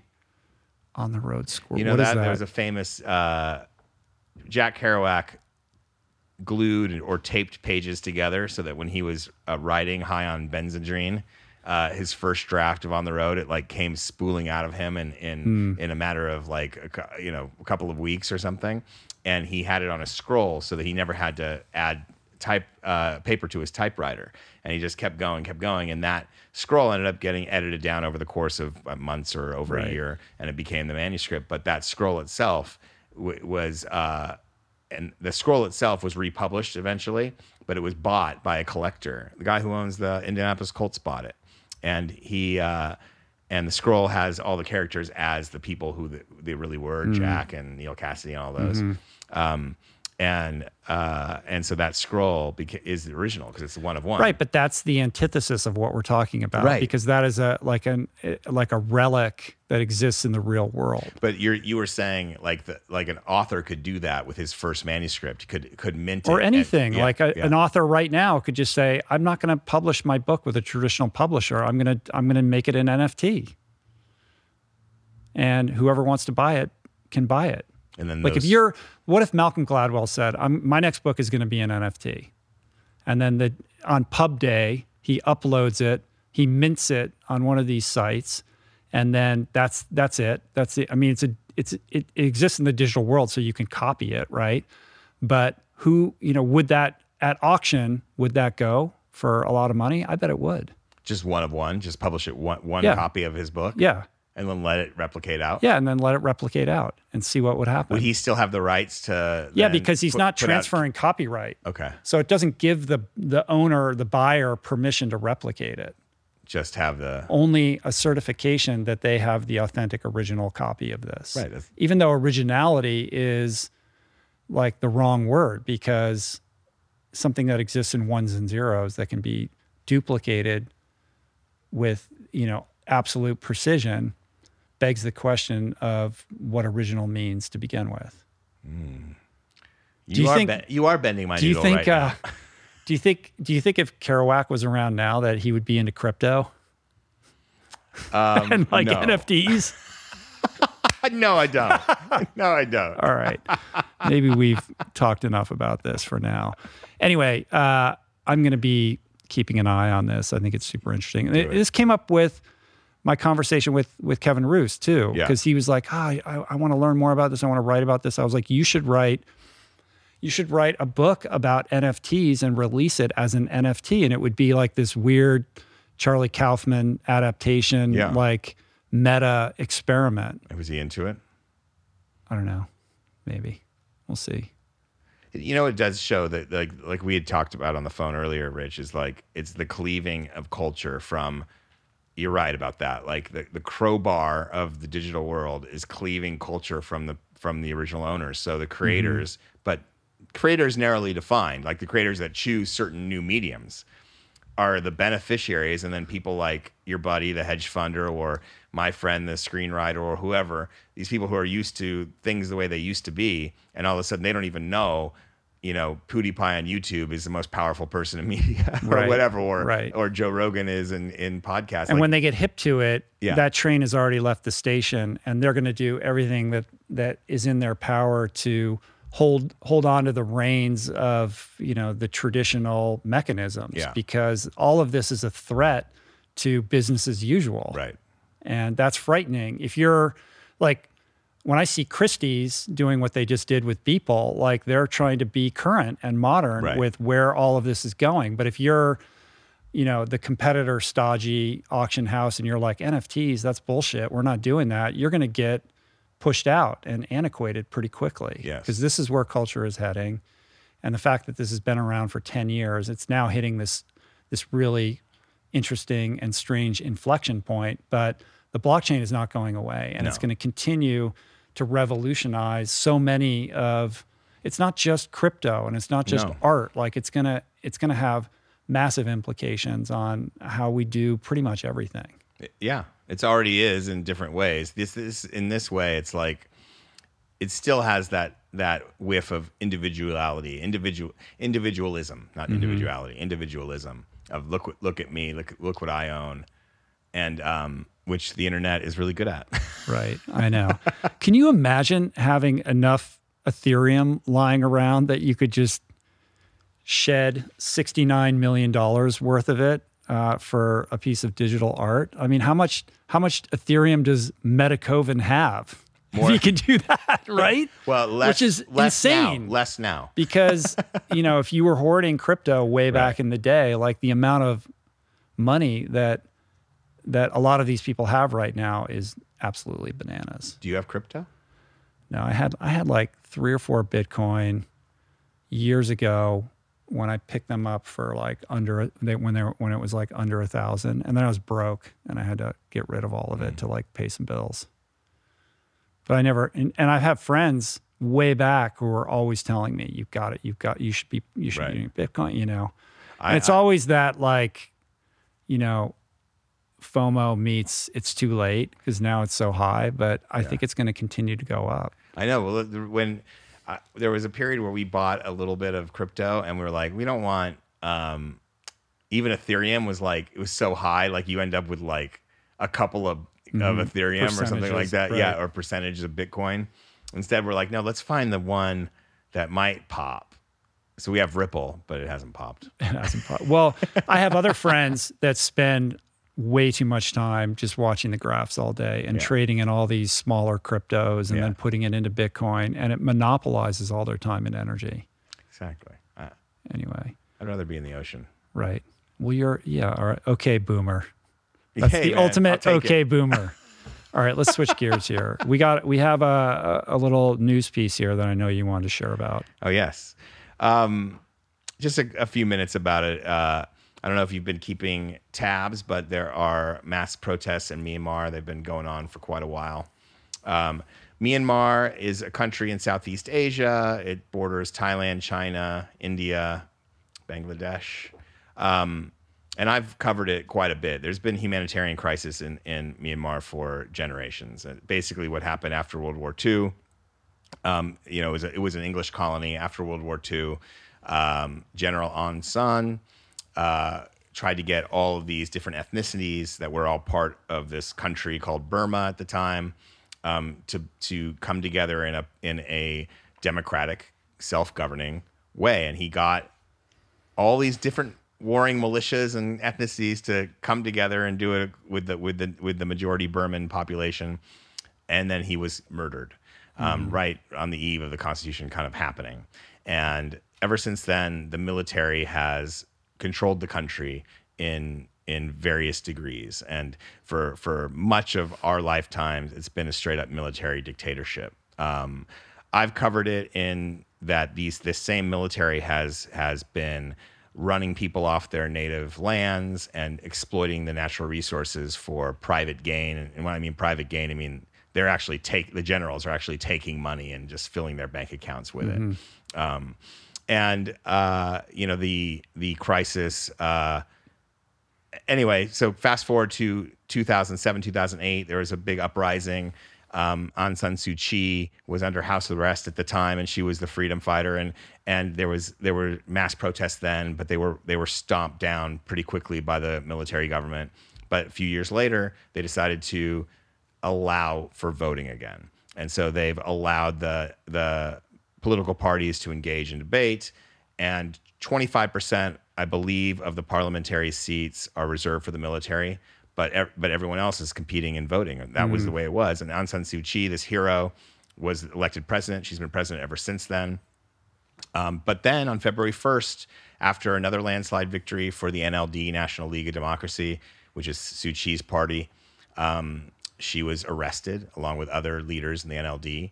And the military took over again for the first time in years. And basically they've been using all sorts of cybersecurity technology to crack down on pro-democracy activists and party leaders, and people have taken to the streets ever since February 1st. And at first, there was tolerance of these peaceful protests, but then rubber bullets came out, tear gas came out, and now they're literally shooting into crowds. And dozens of people have been murdered by security forces, and that's where it's at right now.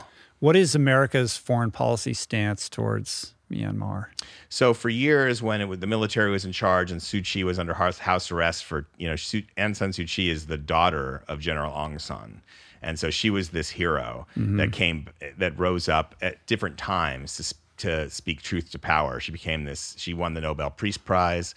As president, she's had her own problems because of the what's been happening with the, why am I spacing on the Rohingya population? She was in power when the Myanmar military was running the Rohingya off their land, and she didn't speak up for the Rohingya at all. And all of a sudden, people were calling for her Nobel Prize back. So she's kind of she sided with the military in certain ways, and she was doing that, I think, to preserve peaceful power sharing. But it didn't work. So not only did she sell her soul, but then she ends up getting under house arrest. And so for years, when she was under house arrest the first time, it was a sanctions policy. So we sanctioned the Myanmar. We weren't helping them whatsoever. We were helping with some humanitarian stuff in the ethnic states that were at war, because there was active war. Like there were militias in Shan State or Karen State where I visited. Many times going to see displaced people in their displaced people's camps, spending time with rebel military. There was active war, and there was some aid, but for largely our stance with the Myanmar government was, sanctions. Right. And then when Obama was in power and they gave power back to the people in various degrees. At first, it was like 50% of the parliamentary seats, and then it was 25%. Obama was engaging, and not just Obama, but Europe too. Europe started engaging with Myanmar. Myanmar's economy was growing, and it was actually a really vibrant place to be because the people are wonderful and they want to engage and they want to grow and they just want freedom.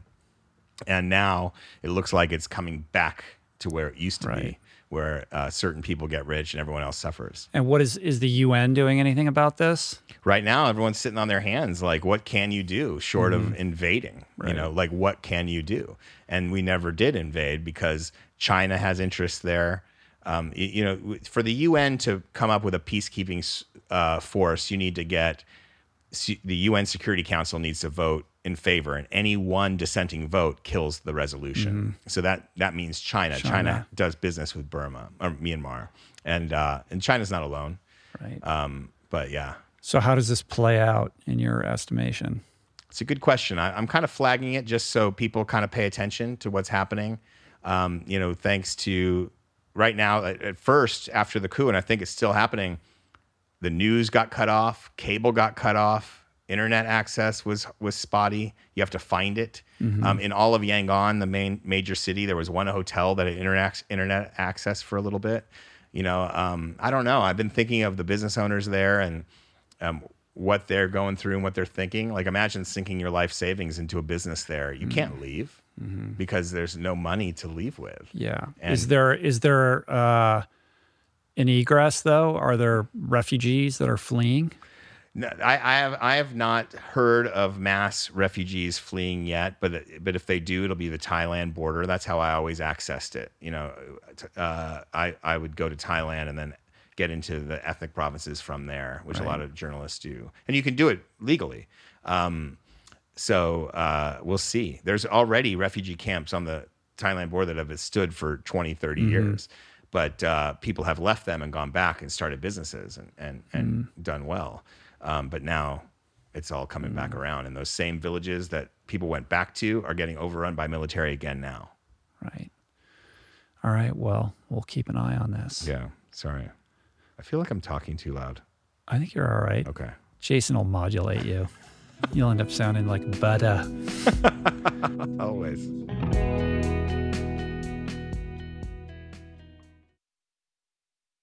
You are listening to this podcast because you care about improving your health and your well-being. But this quest is incomplete if you have yet to add my friend Dr. Rangan Chatterjee's Feel Better, Live More podcast into your listening quiver. An RRP favorite and someone I'm personally quick to call when I'm in need of good advice. From nutrition to mindset, fitness, and relationships, each episode is packed with the tools you need to become the architect of your health. Subscribe to Feel Better, Live More, available wherever you get your podcasts, and explore other groundbreaking series at voicingchange.media. There are certain rare people who have a powerful voice and know how to use it. My friend Amanda de Cadenet is one such human. The podcast is called The Conversation because it is the conversation, a groundbreaking series of raw and honest exchanges on the issues that matter most: mental health, sex, politics, ambition, gender roles, and more. Listen to The Conversation wherever you get your podcasts and explore other groundbreaking series at voicingchange.media.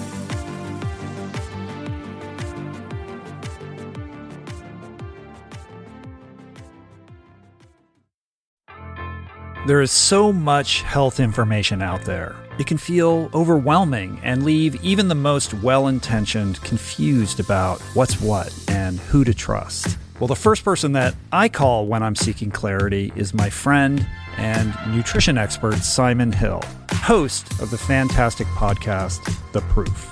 Each week, Simon matches wits with brilliant scientists, translating their evidence-based insights into actionable tools for better well-being. Subscribe to The Proof, available wherever you get your podcasts, and explore other groundbreaking series at voicingchange.media.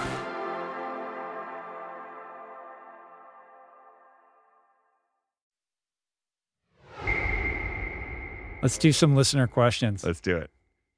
Hey guys, this is Will from Portland, Oregon. I had a question. I was vegan for a while. I was inspired by Rich when you first started the podcast.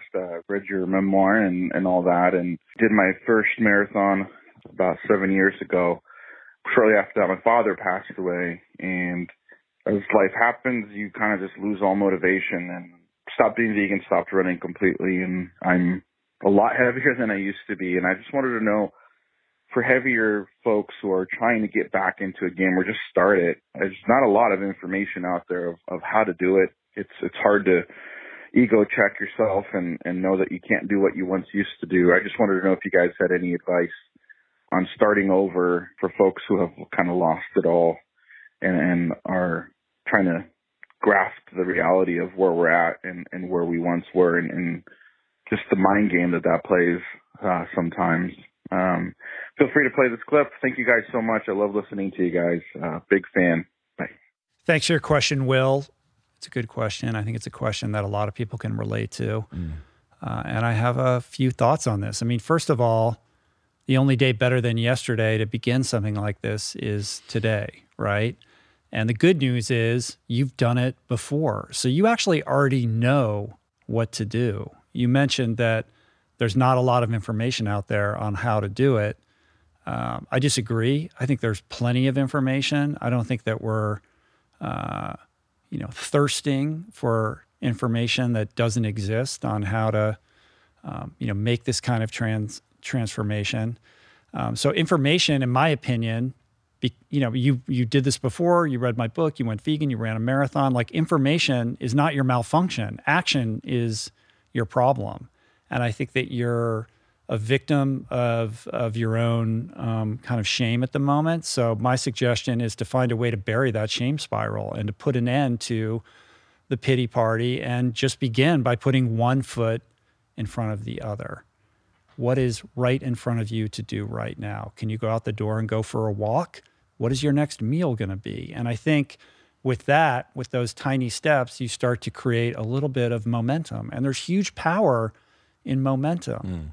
If you can create just the tiniest positive change that's a little bit different from your daily MO, that will help free you from this position that you're in right now, which is being stuck in a negative cycle. So the focus should be on what can you do right now? You can't run a marathon. You haven't been vegan for a while. You put on a bunch of weight.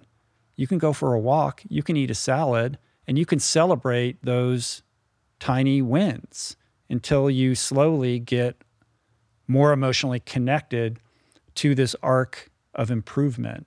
And with that, the path will present itself, right? You don't need somebody to deliver you an information packet with your plan for the next 2 years. What you need to do is to take action.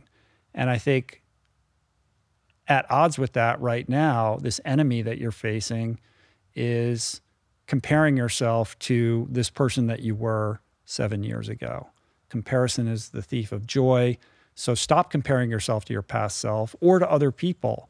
It's this idea of not training where you think you should be. Like if you go out for a jog and you get tired after a block and you feel like you have to walk, and then you're beating yourself up because I used to run a marathon and look at how much weight I put on. It's not about that. It's not about training where you think you should be. It's about accepting and embracing where you are right now and doing what you are capable of doing, because that's the only way that you get anything done or make any progress. So you have everything you need. And I think you need to disabuse yourself of this idea that you're going to stay in your status quo until you experience some windfall of motivation. Like you're waiting to be motivated. Like you said, I just don't feel motivated. I don't have any motivation. And I think when you're in that mindset, you're waiting to feel motivated to do something. And that's not how it works. Like that's in fact a trap. You don't need to be motivated to make change. You just need to do. Like mood follows action, which is what I always say, right? So a day at a time, just like they say in 12-step. Like what can you do today? Can you eat a little bit better? Can you move your body in a way that you didn't yesterday? Can your head hit the pillow with a little bit more self-esteem because you exercise some self-care and some self-love by moving the needle ever so slightly in the right direction? And when you start to string some days together of doing just that, it doesn't take long before you wake up a little bit more excited for that walk that turns into a jog that eventually over time will turn into a run and just might bring you back to the starting line of another marathon. I love it. It reminds me of baseball season's around the corner. It reminds me of like those hitters that are in a slump. What they do is they just focus on their approach to each at bat, because you can't control getting a hit, because there's so many bad bounces or the way the ball, you just don't know. Balls and strikes are called differently every day. But can you change your approach to each at bat and then start stringing some good ones together. And then eventually you start seeing a couple hits and the momentum turns and your confidence turns. Yeah. I mean, I just can't stress the importance of tiny little actions. Like if Will's running shoes are in the closet, pull them out of the closet and put them in the hallway. Like if all you did was that, well, that's more than you did yesterday. Next time, put them next to your bed. The next day, like, why don't you put them on when you sit up in the morning and like, walk to your front door? Like, what can you do? And then do those tiny things that are very digestible and doable, count them as wins, and build on that momentum. That's great advice. And the fact that you're listening, Will, shows that your head's still in the game. Of course. Yeah. All right. We're going to Europe for this one. Hey, Rich and Adam. This is Tanya from Lucerne, Switzerland. I would love to hear your thoughts on this topic. So I've been living plant-based for over 5 years. I try to mostly buy things secondhand. I always stop to question if what I want to buy is something that I really need. And I do this partly because I'm really concerned for our planet's future and its resources, but also because I have a 1-year-old kid and I really want him to grow up living consciously and making deliberate choices. So I try really hard to remind myself that I'm in control only of myself. I often struggle with older people from other generations who live very frivolously with like seemingly little concern about the impact they're having on the planet. I know that grandparents can have a massive influence on their grandchildren. So have you found good talking points to address this? Or do you try to not think about it too much and let people live how they want to? Thanks so much. Yes, it's okay for you to play this on the podcast. Thanks, guys. Take care. Tanya from Lucerne. Yes, Lucerne in the house. Isn't that where they make the butter? Is that where they make the butter? Is it? Shout out Lucerne. I think so. Thanks for your question. This is tricky. I think it's important to, of course, make the best choices that are in alignment with your values. And that's what Tanya's doing. She's conscientious about her needs and her wants and tries to make sure that her consumer choices are in alignment with her values. And that's something to be celebrated. And certainly that's healthy modeling for your child because it's not about what you say. It's about what you do. It's about your behavior. But I also think this question has a lot to do with controlling the controllables, understanding what you can control and what you can't control, and really having a healthy mindset around how you calibrate all of that. As a parent, you lead by example and action. Again, you model this behavior for your kids. But it's also important to not be a martyr, especially if part of your interest is in trying to inspire the next generation. If you're suffering, then that doesn't become an aspirational way to live your life. And ultimately, that's going to set you up for your kid to just rebel, saying, I don't want to live my life like that. That doesn't look like any fun. Right. I want to thrive. And, why was I deprived of all these things? I'm going to go out into the world and get them. Like, kids are always going to differentiate in that way. And they're going to want to explore the opposite of what they've been presented with. So you have to be mindful about that a little bit. And I think it's important to not overly, in an unhealthy way, attach to how your child's moral compass will evolve. And I say that as a parent of 4 and 2 teenagers right now. Like, I've experienced a variety of permutations on this. Everything from, we love the way that you parented us and we want to model our own value system based upon how we were raised, to, I don't want anything to do with this. Keep that vegan. Get that vegan butter out of here. And a lot of that just has to do with how they come out of the womb. You know what I mean? But my point being that you only have blockchain. You only have so much control over these things, right? Yeah, exactly. The ultimate blockchain. DNA. And I guess I would also say that I can appreciate how it can at times feel dispiriting that perhaps you feel like you're not making enough of a difference. Like, you make these small choices in your life, but how much is this really moving the needle? But I do think they hold symbolic power, and they do model for other people in your orbit, like what's important to you. And it sends the message out that this is something of value to you and perhaps would be of value to other people.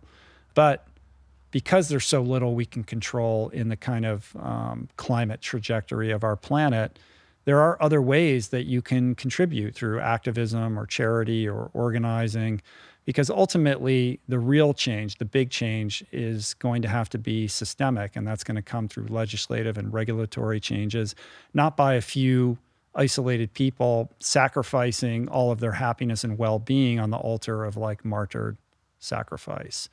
So I think it's important to, thinking about all of this, to reframe how you approach the mindset of your parents, I assume your parents, your child's grandparents, this idea that you're going to change their minds, or I that it's in-laws. Is it in-laws? I'm okay. sensing in-laws. I'm sensing in-laws. We don't know. We don't know what's going on in Lucerne. No.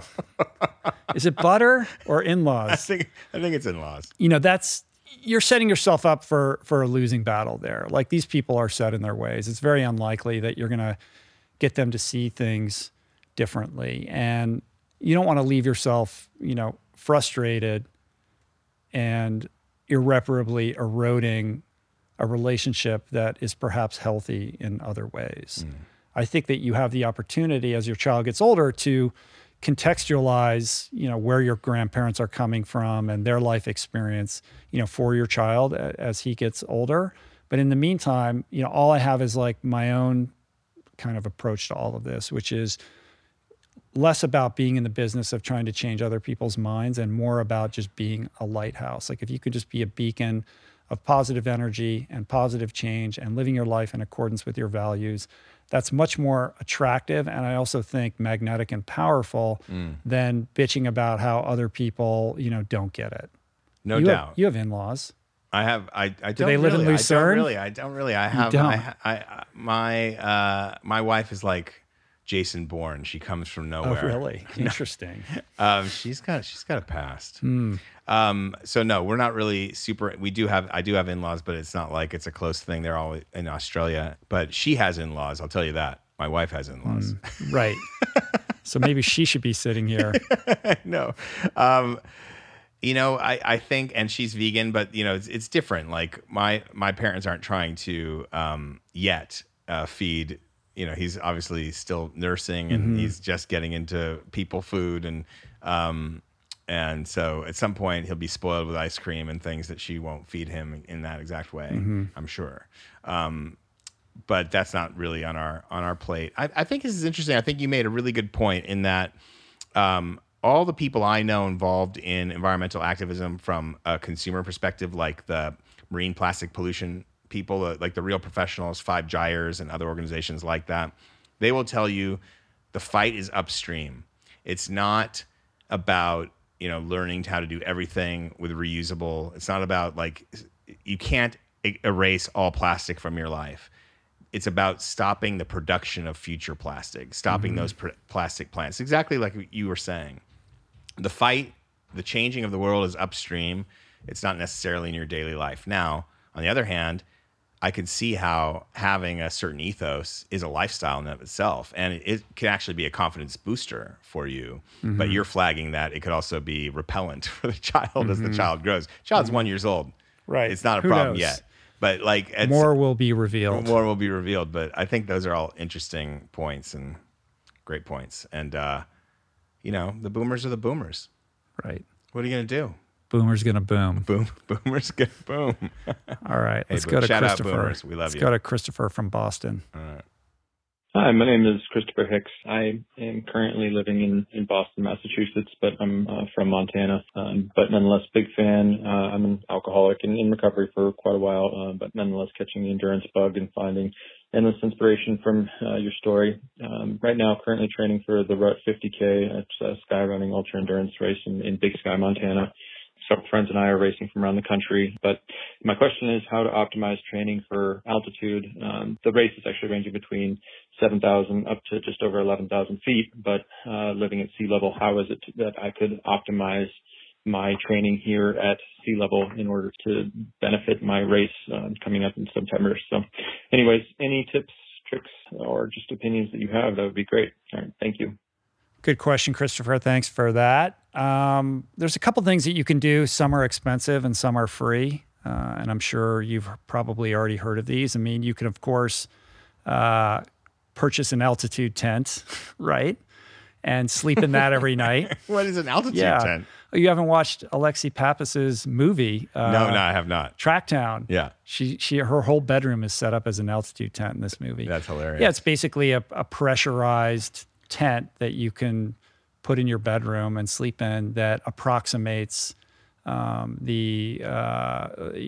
it's like to be at altitude by it's a reduction in the amount of oxygen, basically, that acclimates you to altitude. And then when you go out of the tent and then you train, you're obviously at sea level. So you get this boost. So it's the back and the forth. Like a decompression chamber kind of. Sort of like that, yeah. And I actually don't know how expensive those things are. I just assume they're probably crazy expensive.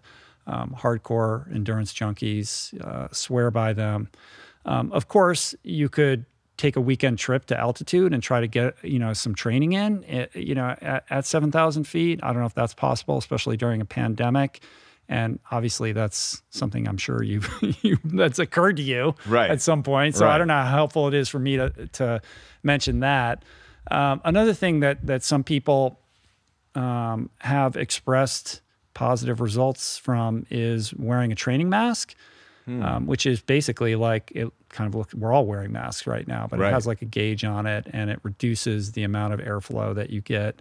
I think it's just trainingmask.com, but yeah, just running in your mask alone could do some basically, of that, right? but there is a difference between at true altitude, there's a lower oxygen content in what you're breathing, but you're not restricting airflow. Okay. And there's something different about restricting the airflow while the oxygen ratio remains the same, that scientists have basically said this is a pretty ineffective way of approximating altitude training. There's an article on TrainRight about this. I'll link it up in the show notes. That basically, do altitude training masks work for endurance athletes? The essential conclusion is really not so much. It might be good for mental training, though, to like feel what that feels like, to have a little bit of a reduced, just to sort of prepare yourself for that experience. But short of an altitude tent or being able to train at altitude, there are certain things that you can do in training. You might want to over-index a little bit more than you would ordinarily on interval training and hill training. You're training for a 50K trail race. It's probably a pretty zone 2 approach that wouldn't require a lot of interval training or like hill repeats, high intensity stuff. But there are indications that weaving that kind of work into your daily routine, not your daily routine, or your weekly routine, can have some benefits in how your body's going to process altitude. I also would suggest arriving at the event as early as possible, as many days in advance as you possibly can. What would you say would be ideal? Well, 7 days. It really takes 7 days to acclimate. You may not be able to go a whole week ahead of time to reap that benefit, but every day I think is going to be a little bit better if you can do that so that you can get used to it a little bit. I also think you're going to have to boost your hydration and your caloric intake at altitude. Your needs are going to be different, so over-indexing on hydration and carbs is going to be important. And short of all of those things, as you just go out and train on a daily basis, anticipate that the suffering you're going to experience is going to be different than what you're experiencing in Boston, running around Massachusetts. It's going to be harder. So just start to wrap your head mentally around that and adjust your expectations accordingly, because nothing really compares to training at altitude or racing at altitude. So you got to let go of whatever goals you have around pace and time and focus on exertion, right? Because that's really the only metric that's important in trying to train at sea level and race at altitude, right? Like whatever your Garmin says about your pace, like, is meaningless because it's just going to be a lot harder and you're going to suffer. Is your hydration 2x, would you say? That's a good question. I think it's a personal thing. I wouldn't say 2x off the bat. I think it's something that is going to be different for everybody, but just to be mindful and ahead of it, I think is going to be important. Because you get that lung burn when you first run at altitude, right? Like it's the worst. Yeah. And then you feel like you're the only one who's feeling that. Yeah, there must be something wrong with me, or I didn't train, or this is going to be terrible. So I think just mentally, preparing yourself for that is something that would be wise to do. And if he gets there 7 days early, how many runs should he get in? Well, I think you should go, if you get there 7 days early, go to the highest point that you can, because there's probably a variety in elevations, once you get to the venue. So the more time that you can spend at the highest altitude possible and doing your training leading up to the event, I think will be beneficial as well. Fair enough. Cool. All right. We did it. We done did it. How you doing? How you feel? I feel good, man. I feel good, man. Do you feel like a podcaster? I do. I feel like I could be NFT'd right now. That's how Do you? I feel. Yeah. Just NFT, Just NFT your body? me. Just NFT me. Yeah. We could do a digital scan. If it wasn't so and environmentally 3D print you. If it wasn't so environmentally intensive, I would just become an NFT. Well, that is the future that we're all looking at right now. Right. Especially if you read Kevin Roos's new book, Future Proof. I can't wait to read that book. Yeah, you should read it. I might NFT One Breath at some point.